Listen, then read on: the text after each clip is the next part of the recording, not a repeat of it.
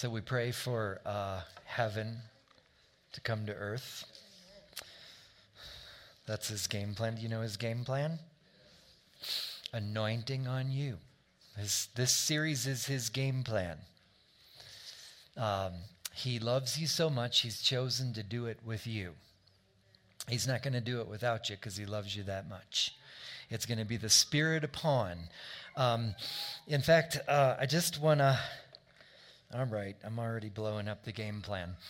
I want to say that I'm skipping. I want to say, do you know that anointing is all about the government of the kingdom? Do you know that? All government is for the good of the people, or at least it's supposed to be. I mean, we have world governments that are not established at all for that purpose. But in God's design, all government is for the good of the people. It's for blessing, it's for protection, it's for empowerment of its citizens. That's what it's supposed to be. And God's government is exactly like it's supposed to be. Do you know, in a teaching series like this, when we talk about anointing, we are talking all about the government of the kingdom of God, right? What is the Christmas verse? We think of it as a Christmas verse. It's just a reality verse. And the government will be upon his shoulders. What is that about? He's the head honcho of the kingdom. He's the king. In other words, the government, all authority's been put under his feet so that all the authority of the government is upon his shoulders. How does he execute his government upon the earth? Point at yourself. You're the execution of the government of God on this earth under the headship of Jesus. Now, it does require headship. So let me just tell you, I'm not sure how many, at least 2 messages, because I know there's another one besides this morning, probably 3, maybe more. These are some of the messages that I kind of quiver when I come up here. I'm doing this out of obedience. I know I'm supposed to speak this, and we'll put where you send the hate mail up on the screens in a little while, because we're going to be talking about submission as the doorway to your anointed role. Okay? We never like to hear about submission. But let me tell you something. It's one of the most critical things of the kingdom of God to understand, because the kingdom of God operates on a government. There are courts that words issue out of. And if we are going to be a part of the movement of God in the Holy Spirit, in other words, have that effective presence of God upon, have that anointing upon, then we are the people of his government.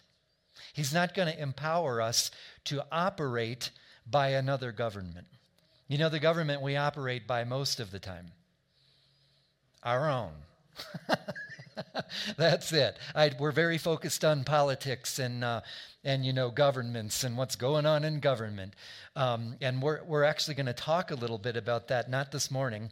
I'm going to avoid it like the plague this morning. But we are going to talk about it, because I'm going to tell you, we get all wrapped up in stuff around here, and it's not the government of God. And it's so important. You know, distraction will tear you out of your calling as fast as anything else. Do you know that? Now, I have to say this. I have kind of a warm-up for us. You know, the anointing upon you, which is a person, right? We seek a person, not a mysterious power. We seek a mysterious person of the Holy Spirit. And the anointing upon you is a good thing for you, right? But do you know that the presence of God is not good for everyone? That's a weird statement, huh? But I want you to think about this for a minute. The presence of God for those that are not in submission to the government of God, it's a horrible thing. And the evidence is all through the scriptures. Okay? You think about the presence of God when he was freeing his people from Egypt brought about horrible plagues on the people. That was the presence of God that brought that about for people who weren't with him. The presence of God brings confusion on the enemies of God, where they literally start slaughtering each other and getting out of the way. That's the presence of God. Do you know the presence of God it's described as a wind? It's mysterious. You can't understand it. The Word of God says you don't know where it comes from or where it's going. It blows as it will, as he will. Okay? It's described as a fire. And only what can pass through the fire, only what survives the fire is what's left as offering to God, a living sacrifice, but only what survives the fire. It's a winnowing fork. Do you know that? Do you know how a winnowing fork works? I love this. I had sort of forgotten about how I'm not exactly a farmer that uses a winnowing fork, so it's not an image I keep every day. But you know how that works. You go on the threshing floor, and it's designed to grab a bundle of the harvest, and they would throw it up in the air, and the wind would take away the chaff and blow it away, while the good seed would fall on the threshing floor for use.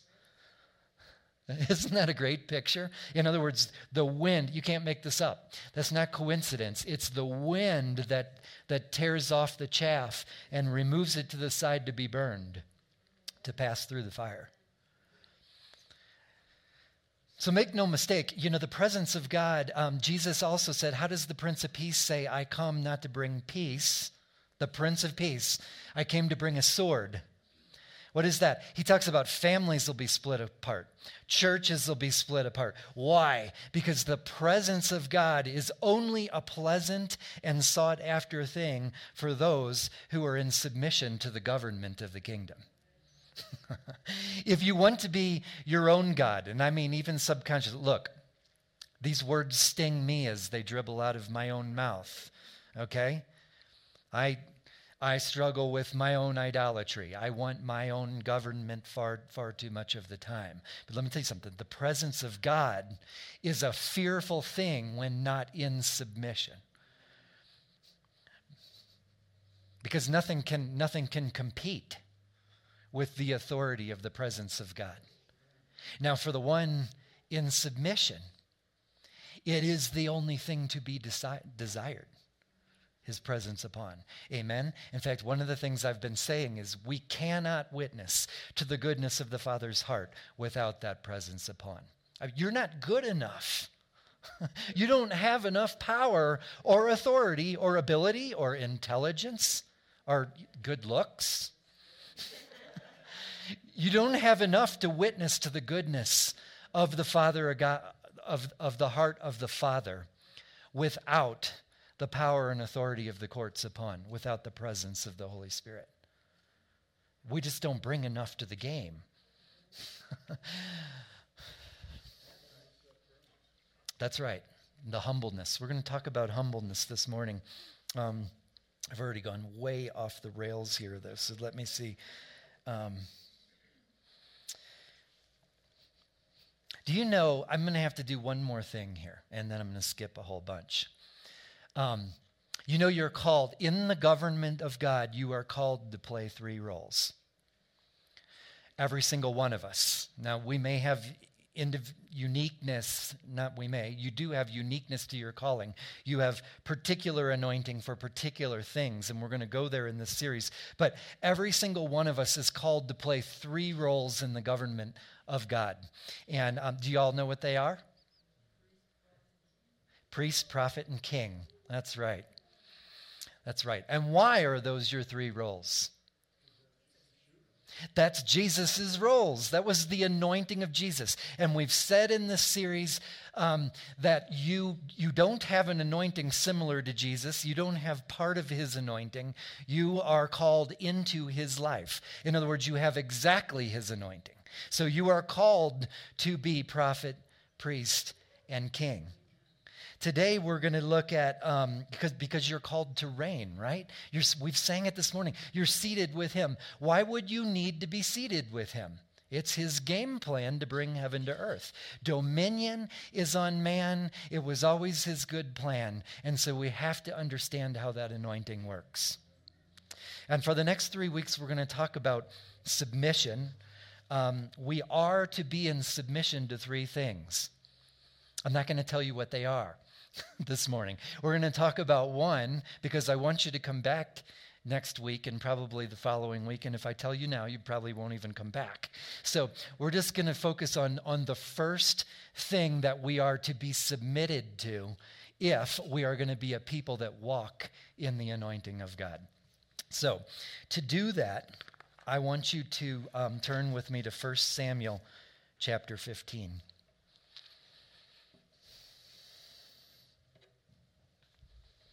You know, the other thing we've been saying while you're turning there in this series is that Jesus, I need to come up with a better way to say this, but he modeled the anointed life. He gave us something we could follow. And actually, I guess I do have to do this. I'm going, you know, the first thing Jesus does is submit to the Father. You know this. Do you know he submits to the customs of his time? He submits to people. Even in his baptism, when he received the anointing, he submitted to John the Baptist. John argued with him and he said, no, permit that it be this way because I'm setting up something that people are going to follow for the rest of eternity. And if you're going to follow him, he's going to set the example of submission to people. Submission to his mom. Yeah, yes, he did. He did. And what did it do? It saved weddings. And I'm convinced we have no idea the extent. We don't really have the recording of his submission to his mother. We have an instance, don't we? I'm going to stop now on that. I was going to name like 10 more things, but I'm not going to do that. We're going to save that the weeks to come. So are you at 1 Samuel 15 now with me? Verse 10. Now, I'm going to introduce this a little bit. Saul reigned 40 years. You know, that's the same period as the desert period, right? The wandering toward the promise. This story is about two anointed people. Now listen, I've told you last week, we're going to move into a competence in understanding anointing so we can actually be the people of anointing instead of have it be all weird and mysterious and not know how we enter that life, okay? To do that, we're going to look at, you know that the scriptures are loaded with real people that had real lives that were anointed people, both Old and New Testament, okay? And it's gonna require us to go and look at what's been provided because I believe that God wants us to understand. Not just be people that are crying out, Lord, anoint my life. I want your presence upon me. And we're just ever crying out and wondering why it never comes. Because the kingdom of God has ways, doesn't it? It says, Moses prays the Lord, show me your ways. So we're going to look at the ways. This story is two anointed people, actually in two of the roles, the prophet Samuel and the prophet Saul. Okay, I'm sorry, let me try that again. Prophet Samuel and King Saul. So two roles, two anointed people, and let's watch what happens here.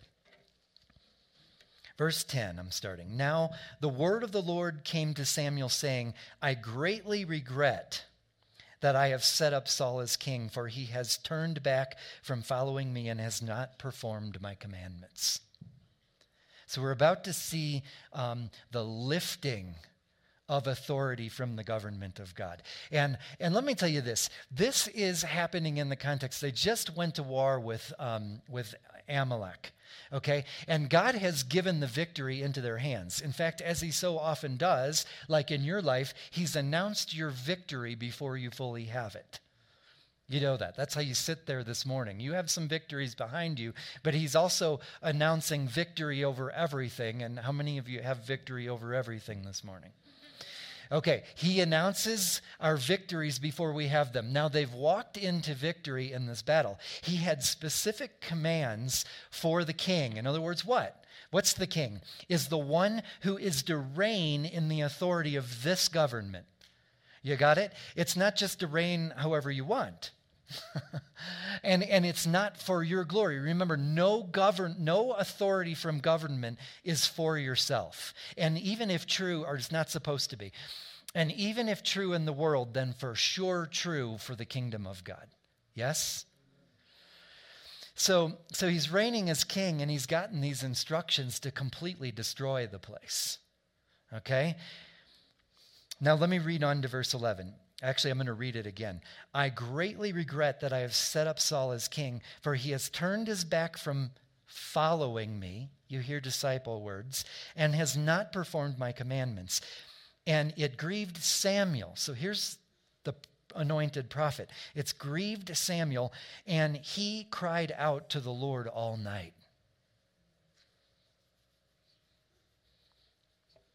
Verse 12, so when Samuel rose early in the morning to meet Saul, it was told Samuel, saying, Saul went to Carmel, and indeed he set up a monument for himself, and he has gone on around, passed by, and gone down to Gilgal. Now, I got to tell you the meanings of, I always have to look up the meanings of names of people and places.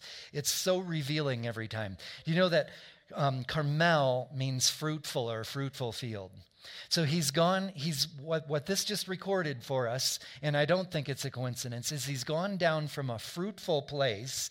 He sets up a monument for himself, and then he moves on to Gilgal, which is a name that means a whirlwind, or like a dust devil, which was a really destructive thing in their time. It's kind of like a mini tornado, is what this place is named after. You can make up your mind. I don't think that's a coincidence. I think that's the wind of the Spirit. He's gone to a place where the wind of the Spirit and wind in a destructive sense is where he's headed to now, after setting up this monument to self. Then Samuel went to Saul, and Saul said to him, "Blessed are you of the Lord!" Exclamation point. I have performed the commandment of the Lord. I think that's almost like the emoji with the hands up.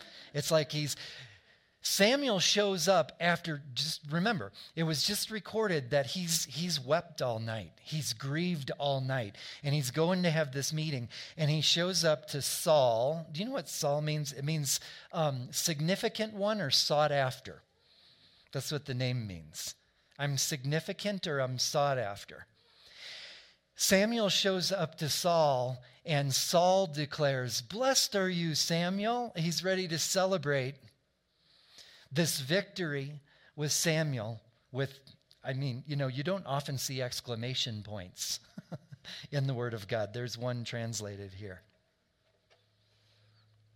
Verse 14, but Samuel said, "What then is this bleating of sheep in my ears and the lowing of oxen which I hear?" Now, we have to slow down for just a second here this morning, okay? Do you realize as you sit there this morning that the fruit of our life is, let me try that again. The fruit of the condition of our heart is evident in our life. It's always easier when you look at other people than it is to see on yourself. But let me tell you something.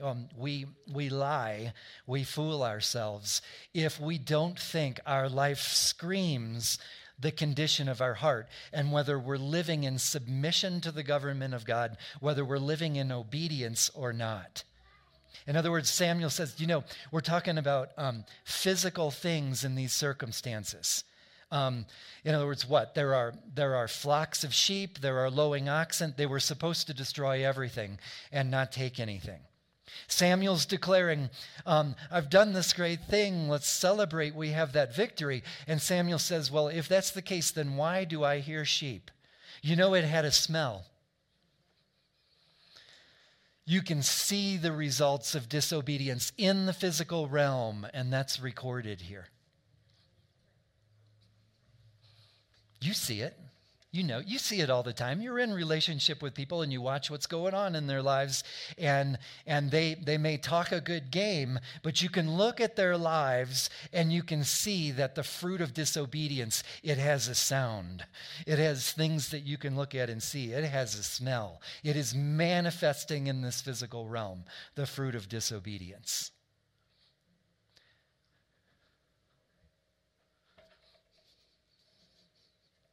I told you there was going to be hate mail. I'm just... Verse 15, and Saul said, here's Saul's response. They have brought them from the Amalekites, for the people spared the best of the sheep and the oxen to sacrifice to the Lord your God, and the rest we've utterly destroyed. Do you know what he just did? He passed the buck. He deflected. He made a religious excuse for his disobedience. I know you see that too. I see it all the time. I've had a week, I've had a month. Let me say, this month, I've seen this. I'm losing count. I'm just putting it out there. We might as well be honest. The Lord knows everything that's going on anyway. I'm watching this, and I said it's harder to see on your own life than it is to note it on other people's lives. I admitted that. I'm just telling you the bleating of the sheep, and then the religious excuse. The same people who are coming with this wonderful talk of what they'd like to do for the kingdom, of these religious reasons for their decisions, and the way that they're thinking is a shutdown of the Lord's anointing. There is actually religious excuse for what is obvious disobedience in their life. The whole time they're speaking these words, like Saul is speaking these words, you can see, smell, hear the sounds of disobedience over a family, over an individual's life, over decisions they're making over issues and matters in their life. And they're the same people that are thinking, I want to do great things for the kingdom of God, which for that we need what? The anointing, the presence of God upon, because your flesh can do nothing for him.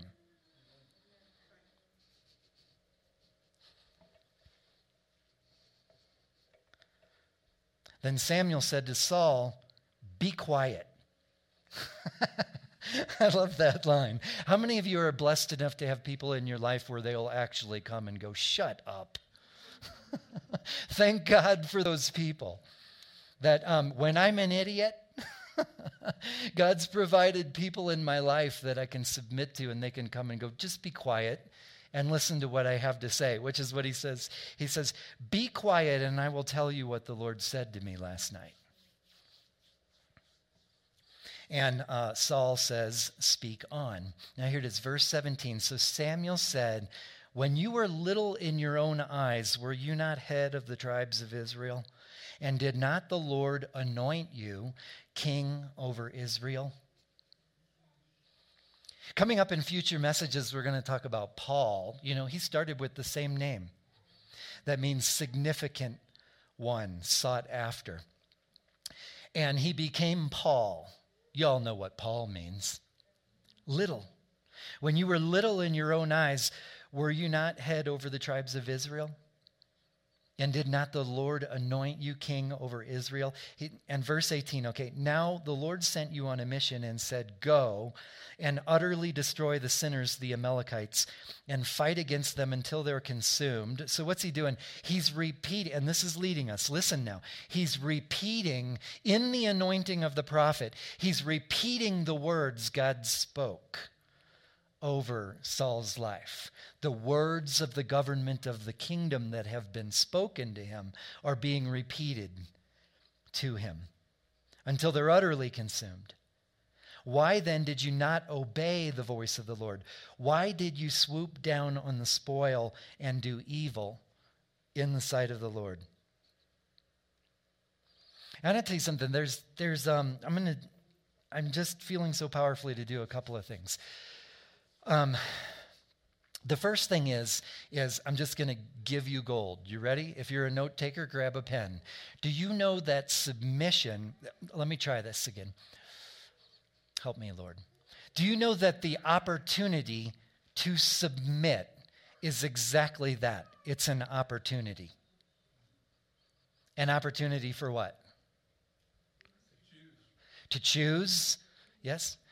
It's an opportunity for obedience. And let's take that a step further. The way it works in God's ways in the government of his kingdom is that the way we transform into a greater temple of the Holy Spirit, in other words, a place that can receive great anointing for the authority to reveal the Father's heart. The way it works in the kingdom is he gives an opportunity to submit. I think it was the last message. It might have been the one before. We talked about the cup of your anointing, right? Every anointing has cup. Well, I want to tell you, we're talking partially about that. When we pray, Lord, grant greater anointing upon me, I want to carry the authority of your kingdom.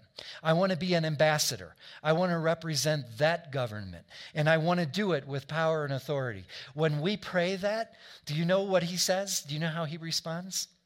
He says, okay, I'm going to give you an opportunity to submit to something, someone, somewhere. This morning we're talking about submission to literally the voice of the Lord, the Rhema voice of the Lord. Now listen, I know that these words to Saul, they're now printed in our Bible. So I get it. But please stop and recognize that when they were first spoken, they were spoken as a living word to Saul. They're just recorded now. They were God's word to Saul. You know, he's speaking words over your life. And that is the first thing of the three things that you have to submit to if you're going to be a person of anointing. Those words are literally the orders of the government of the kingdom that come to you. And when we press them aside, wait till you see what I'm excited because I know what I'm going to tell you already. But what's in the story? When we minimize or push aside the words of God, we are pushing off the anointing that he wants to grant. Do you know that the Word of God makes it clear? And I can't go there because I don't have the time, but you'll think of these scriptures. It makes it clear that when you ask for the Holy Spirit, his answer is always yes. So what's the problem with the anointing on the church then? What's the problem? If his answer is yes, I'm going to tell you we have a real submission problem. We're in a very prideful culture in America right now. Submission is a foreign concept to us. And I think before we're done, over the next several Sundays, there are going to be some things from the Word of God that shock you about what he's asking you to submit to if we're going to be the people of anointing. But first is the Word of God, which is where we are here. I want you to go, keep your finger there because we are going to keep reading in that story. But I want you to go to Psalm 16. Let's see, who is Saul going to be replaced with? David. The anointing is going to pass to David. In fact, before this passage is over, the Lord, I'll just put this out there now. The Lord says this anointing, this king anointing is going to pass to someone better than you. That's a stinger, isn't it? It's not translated very well, and I'm going to show you, but that'll work for now. The anointing, do you know anointing passes? We're going to talk about that too. Here, this is the person that the anointing passes to, and I want you to contrast the heart here, okay? Verse 5 says, O Lord, you are the portion of my inheritance and my cup.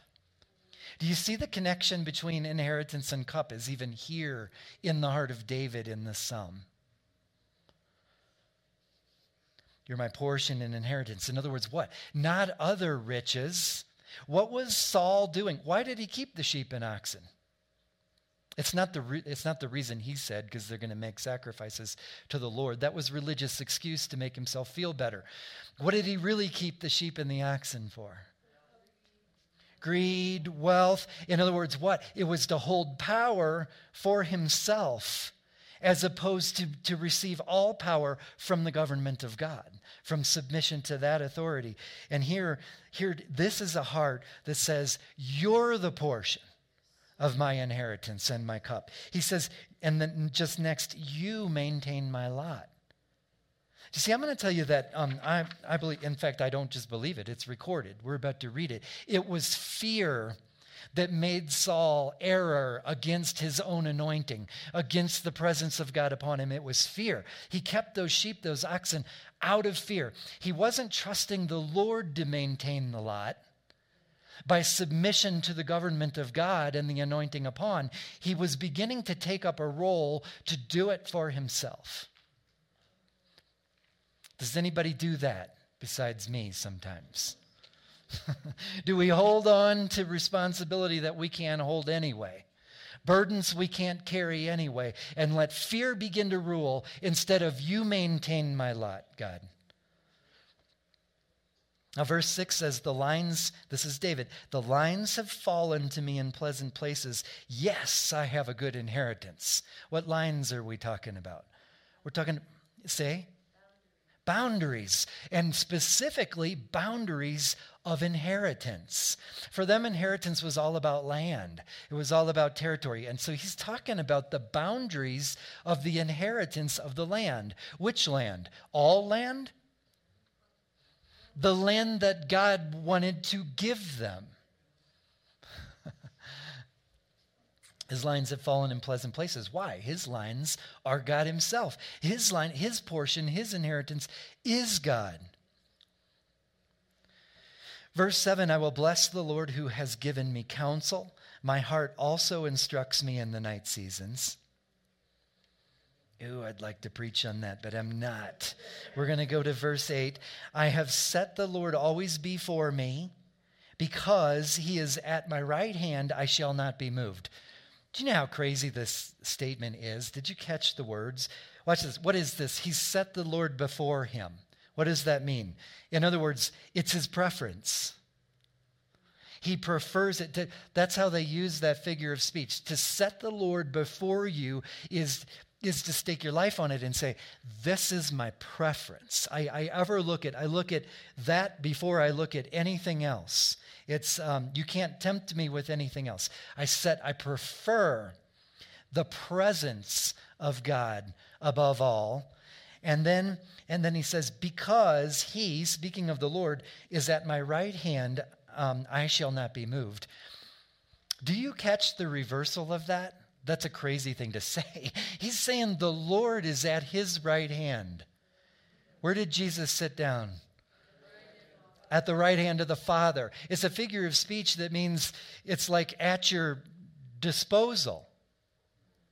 Well, doesn't that sound a lot like John 15 that we did last week? That your joy would be full because you're powerful and your prayers are answered. The powerful, effective presence of God. In other words, you are seated, you are positioned in a place where you can literally call on God and he can give you anything you desire.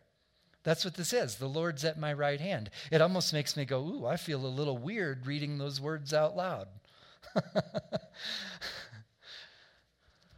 And yet this is the heart of the anointed David, who very much ruled for the glory of God and had that kind of a relationship. Why? Because he's completely in the submission, not at all points, okay? He was a man. But he was completely in submission to the government of the kingdom, to the extent that he could say, the Lord's at my right hand. In other words, David lived seasons of his life where his joy was full because whatever he desired was done. That's the anointing of a king. That is your anointing. It is what God wants to give you, but the door is submission. I need to read on verse 9.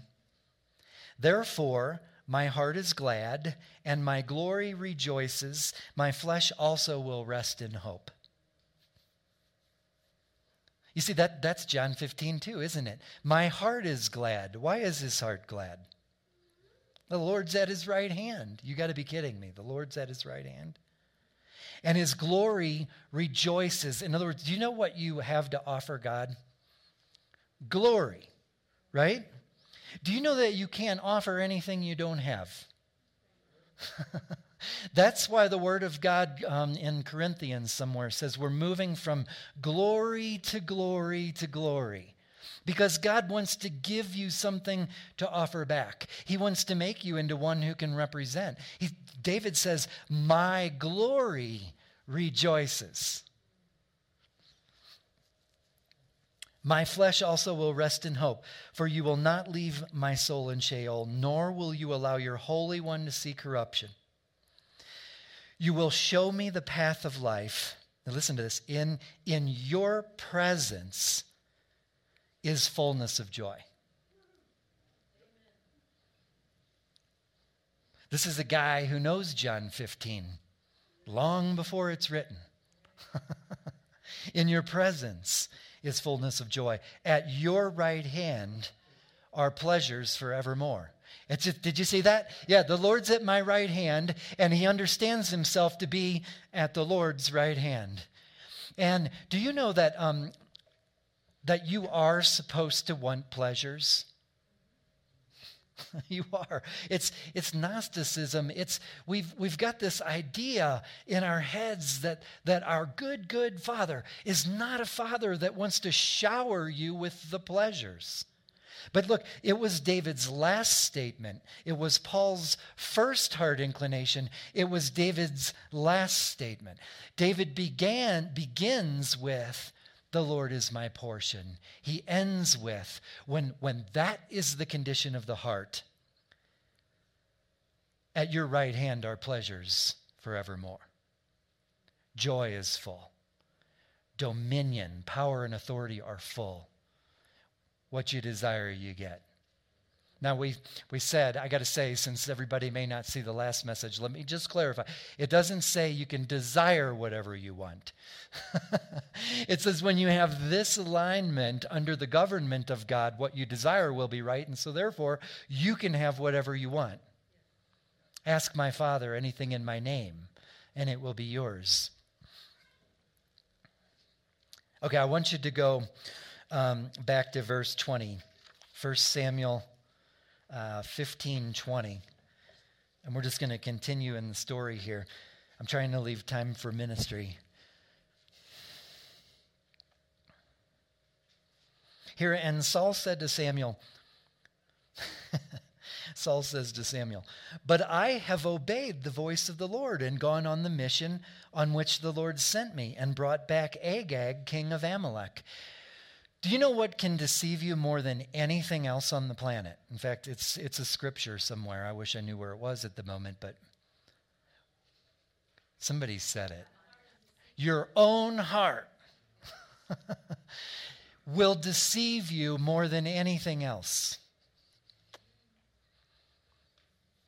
Do you notice what he's saying? He's saying, I obeyed the voice of the Lord, and in the same sentence, without a dividing period, he says, and I brought back Agag, king of Amalek.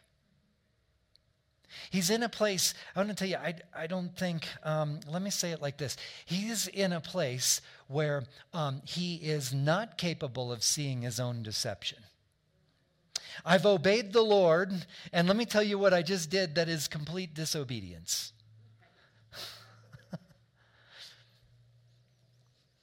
It's the theft of anointing. He goes on, I have utterly destroyed the Amalekites. No, you didn't. You just said you brought back the king.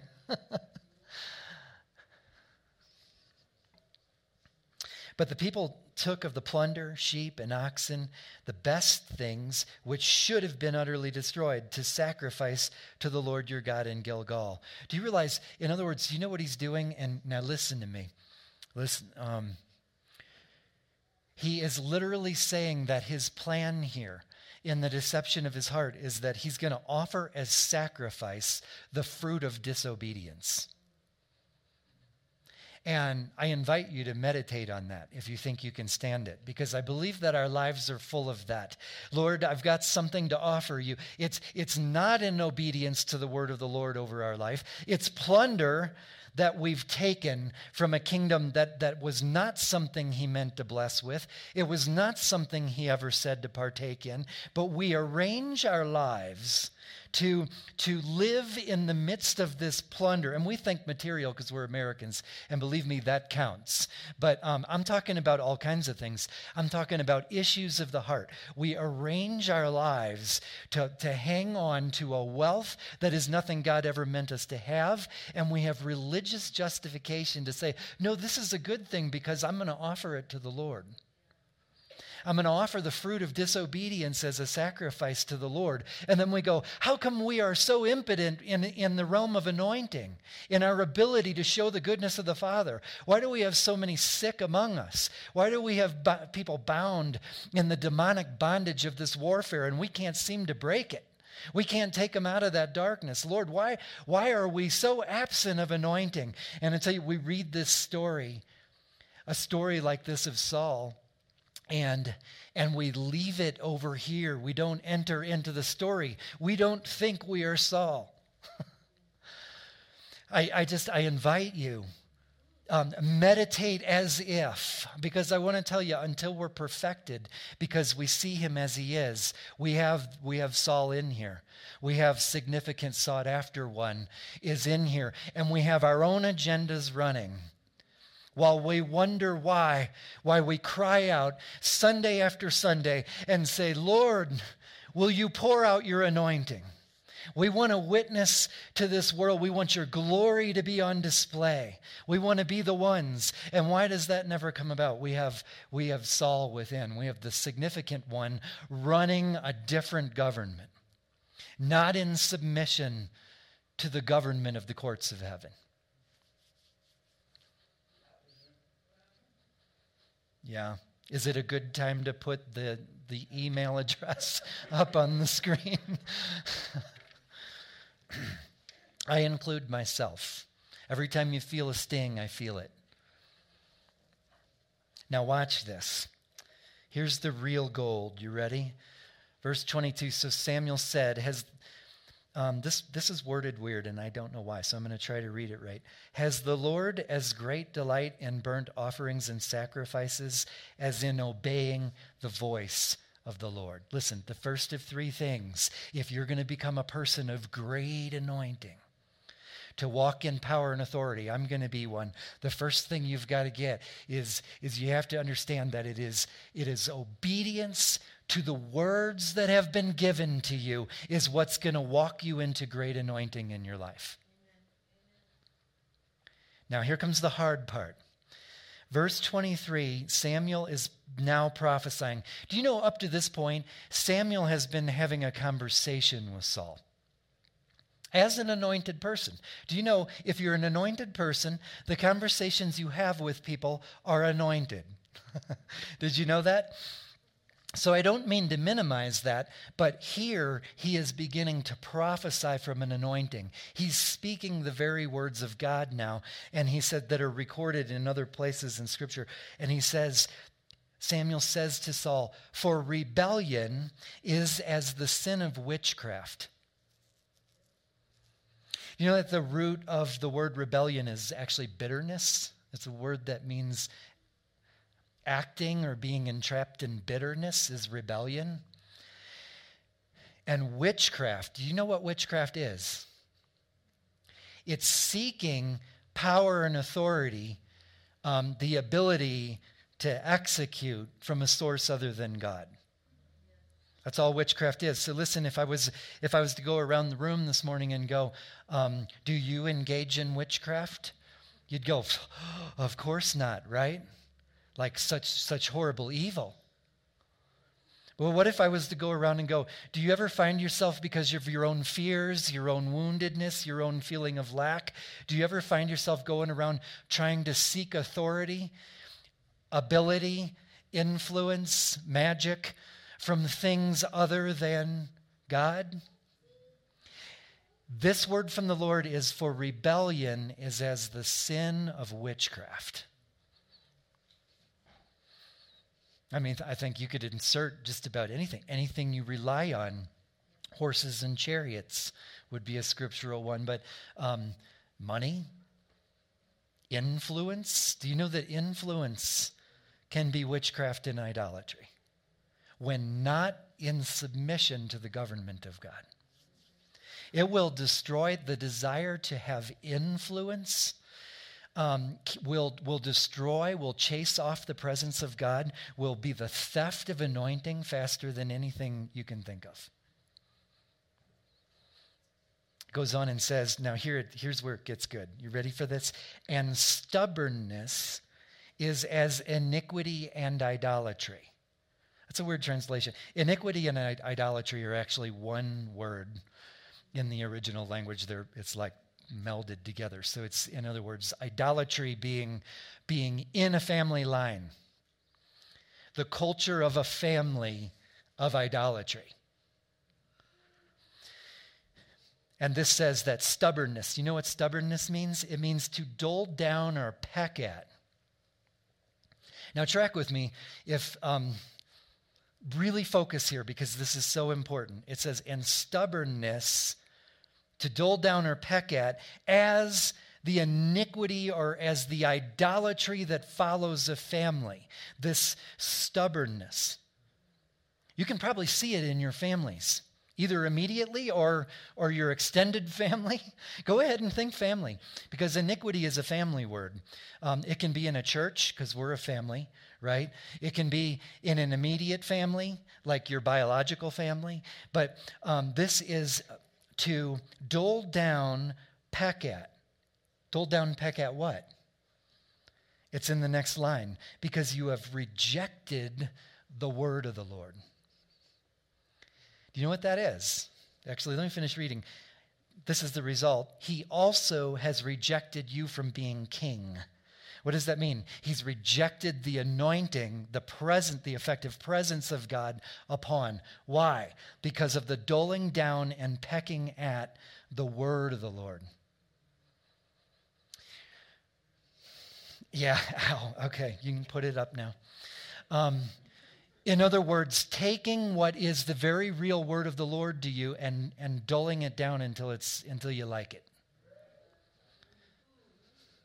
That's what Saul did. He went and executed most of what the Lord told him to do, didn't he? He went and established a great victory for Israel.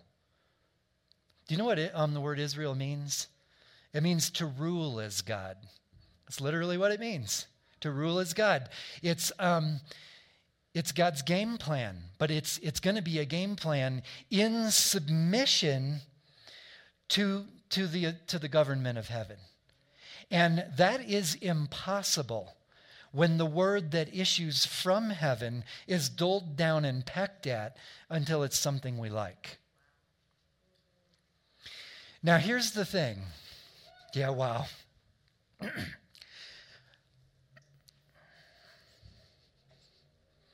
Now, what do I want to say?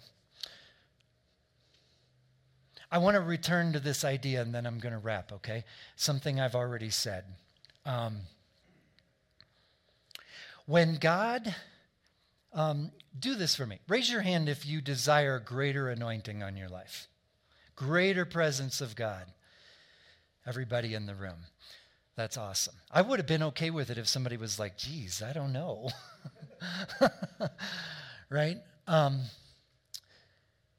If you desire that, you are asking for opportunities to submit. Why? He loves you that well.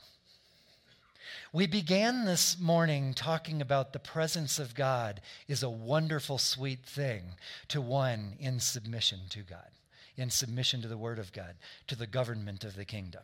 It is a horrible thing for someone who's not in that submission. So listen, he's not going to smite you with his presence. He's going to grow you into a temple that can hold that weight of glory. Do you know how you get there? Submission. He'll give you opportunity to submit. And when you fail it, he's so good, he loves you so much and treasures you so much that he'll say, I'm not going to give you that anointing right now. I'll give you another opportunity. And then we cry out, Lord, I want your anointing. And he says, okay, I've got a great opportunity for you to submit. That's how it works. I'm just telling you, I've seen it in my own life. I stand here convicted because I should be walking in far greater anointing than I have this morning as I stand here. Which means what? I have squandered opportunities to submit in my life. He's going to put his anointing on those who have a heart that yearns to submit. And this morning we're only talking about one area, submission to the word of God spoken to you. Do you know what's required in order to submit to the word of God spoken to you? a word of God spoken to you. Right? Now, it sounds funny, but I want to tell you that is as serious as anything we've said this morning. If you're sitting there today and you're sitting there thinking, well, I don't know, does he speak anything to me? Am I spoken to? Is there a word to submit to? I want to tell you, you're in a very dangerous place. And it is so important for you to have the word of God spoken to you. And I'm talking about from him in an intimate relationship. If you don't have a word that you're holding, you're in a terrible place. I mean, at the very least, in the context of today's message, it puts you in a place where you don't have what's required to submit to walk into the greatness of your anointing, his plan for you, the destiny he has for you. He means for us to be a people of anointing such that his word is literally all we hold on to. The word you've spoken to me, Lord. I was going to go into that this morning, but it looks like that'll be next week because I didn't even get a third of the way here. But we're going to look at people who held the word. That was all they had. They didn't have anything else. The Lord spoke this word to me. I live by it. I'll do anything. I'll be beaten, flogged, persecuted, imprisoned. Who am I talking about? Paul and the rest of them. You see, that's a heart that can be a temple, that can hold a weight of glory, that can have anything he asks for. And that's what's recorded in the book of Acts. We have a pride problem in our culture, in our church, in our churches, in our families. We have an agenda problem. Submission to the word of God. So submission to the government of the kingdom of God through the word spoken to us is the only way we're going to walk into what we read about in here.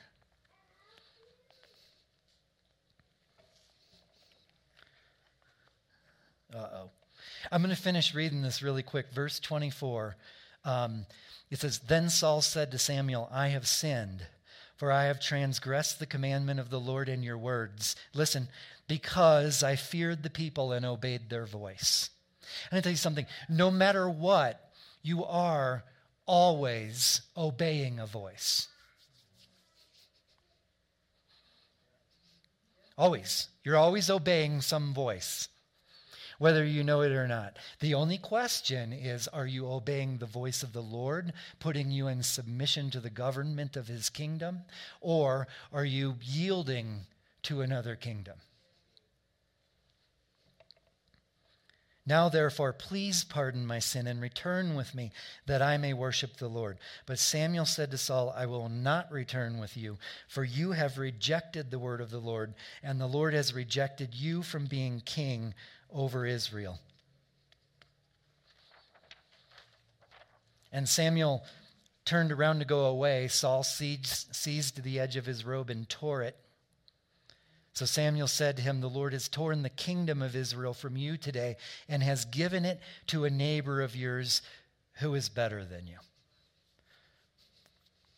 We read words from David, the person that the Lord is saying better.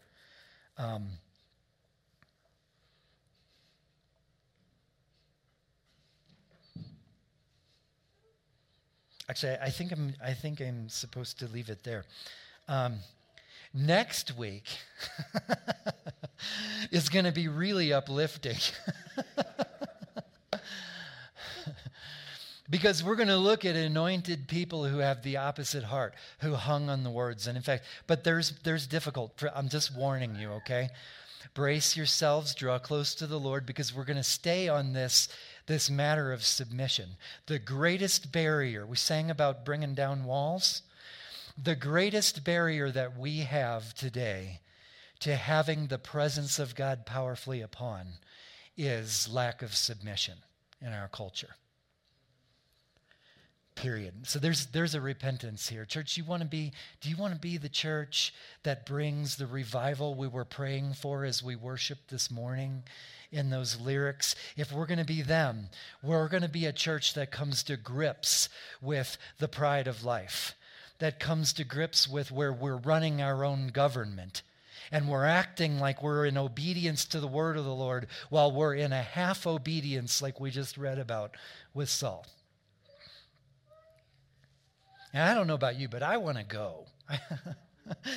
I don't want to have half obedience or half anointing anymore. And we're all going together. So, can we do this together?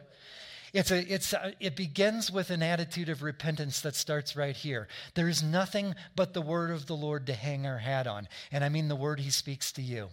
If you're not holding one, you need to go seek with him. He is waiting for you to seek. He promised, I guess I'm not finished preaching.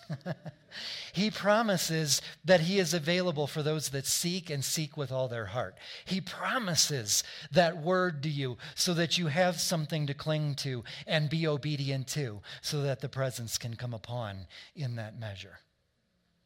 Yes? Amen? Should we pray? Yeah, come on up here. I don't know what's going to happen. Thank you, Blake. How do you guys want to pray? Okay.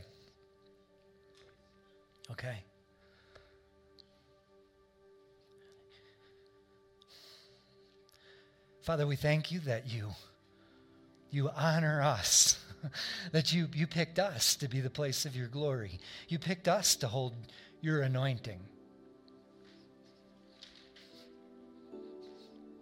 And we want to repent this morning. We want to change our mind. We need a miracle for you to change our mind. We need you to help us lay down our pride. We need you to help us smash our own government so that we can join your government without reserve.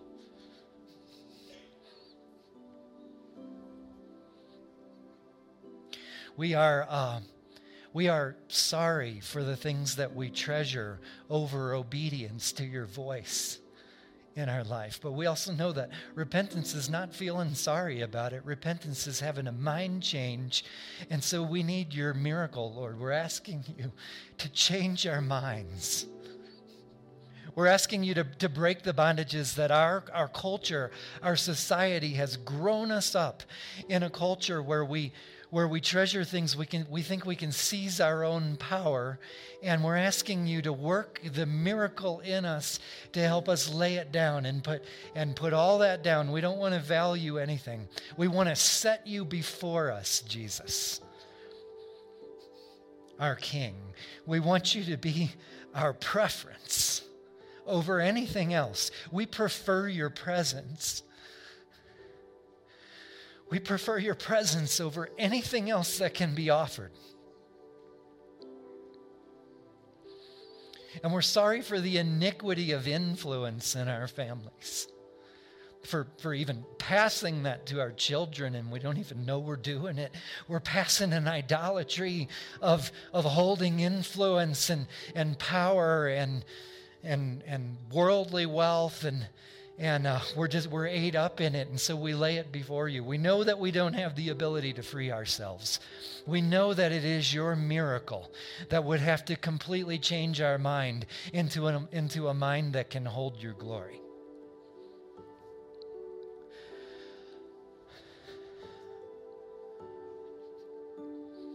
And I thank you, Lord, that that I know you well enough to testify of you right now, that when we make a prayer like this is one of those prayers that is aligned with your heart. So we can ask whatever we desire, and we desire that. We desire your presence to fall so heavy on this place, that the weight of your glory would be so heavy that it would be limitless. And I know, Lord, that's a prayer you can answer. That is your heart.